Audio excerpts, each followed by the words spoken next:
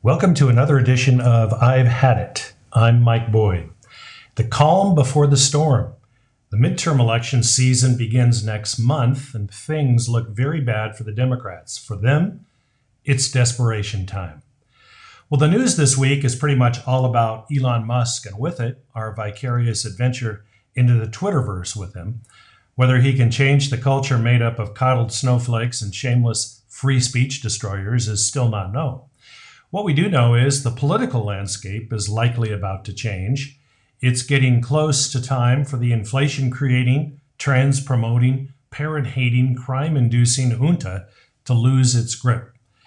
The steady drumbeat since the Afghanistan disaster has been building with each passing day. President Joe Biden and the Democratic Party have had few, if any, opportunities to halt the momentum that will more than likely lead them to a crushing defeat come November. With 10 states holding primaries in May, few believe the administration can do much of anything to turn the tide once the election stretch begins. But I'm sure they'll try. 6 months ago, Biden said inflation was temporary. Then 4 months ago, it hits its peak. 2 months ago, he said it was Putin's fault. And this week, it hit 8.5% on an annualized basis. 1.3% increase in March alone, the highest one-month jump in 40 years. Polling numbers have stalled at around 42% approval, and the news only gets worse.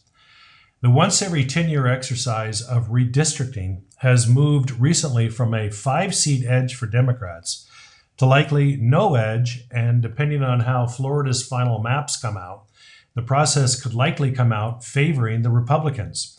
That's to go along with the statistic that on average, the party in power loses 29 seats. And if a president had an approval rating below 50%, the party numbers should decline by 43 seats.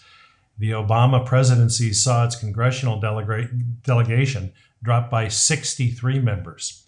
And in the Senate, most analysts are predicting a 2 to 3 seat pickup for leaving the Republicans with a majority in both the House and the Senate. Starting with the shocking Republican victory in Virginia, there's been a steady stream of upset victories from school boards to Congress in the last 6 months, which likely serve as a harbinger of what's to come. Pennsylvanians and Nevadas have switched parties, Democrat to Republican, like not seen in 50 years. And Hispanic polling has shown nearly a doubling of new Republican registrations in the past few years.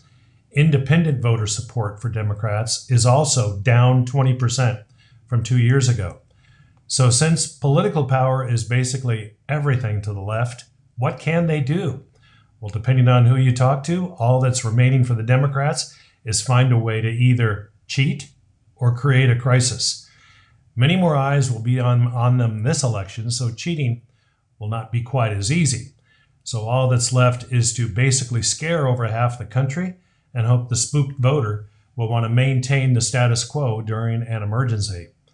Whether it be a new COVID lockdown, Philadelphia, by the way, just reinstated its mask mandate, a climate emergency, entering into war, or some other created calamity, expect something to come along that will shake things up. Page 2.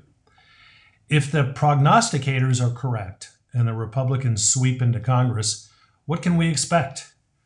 Pragmatism and working across the aisle? Not likely. From continually being called racist and white supremacists to locking up 1-6 protesters for mostly petty crimes, the GOP is not terribly excited to work with the president and his minions. With that as a pretext, the Republicans know that Biden will likely veto any policy matter they deem important anyway. So why bother? Some thinks it's time to teach the left a lesson for its heavy-handedness over the past few years. Historian Victor Davis Hanson came out with a few get-evens in a recent column. Here's a brief list. You can find more here that's underlined on a link. Impeachment for Biden for blatant violations of immigration law. That's first. A special counsel on the Biden crime family to see if it compromised our national security, a new 1-6 investigation to go through the unviewed videotapes of that day to try to determine if Ashley Babbitt's death was caused by a reckless cop and who was responsible for holding protesters in prison without cause. Create a special committee on who botched up the Afghanistan fiasco, a special committee on the BLM Antifa summer riots, and investigate what role the Biden administration played in organizing and funding them. Investigate the motives and reasons behind the extreme COVID-19 lockdown, vax, and mask mandates, and punish those who caused such financial, psychological, and societal harm to millions of Americans. Elections have consequences. Assuming the GOP is successful and takes back the Congress, many will be asking for blood. Only time will tell if the constant tormenting by the left will result in retribution or a sudden urge to mend fences. I wouldn't hold my breath on the latter.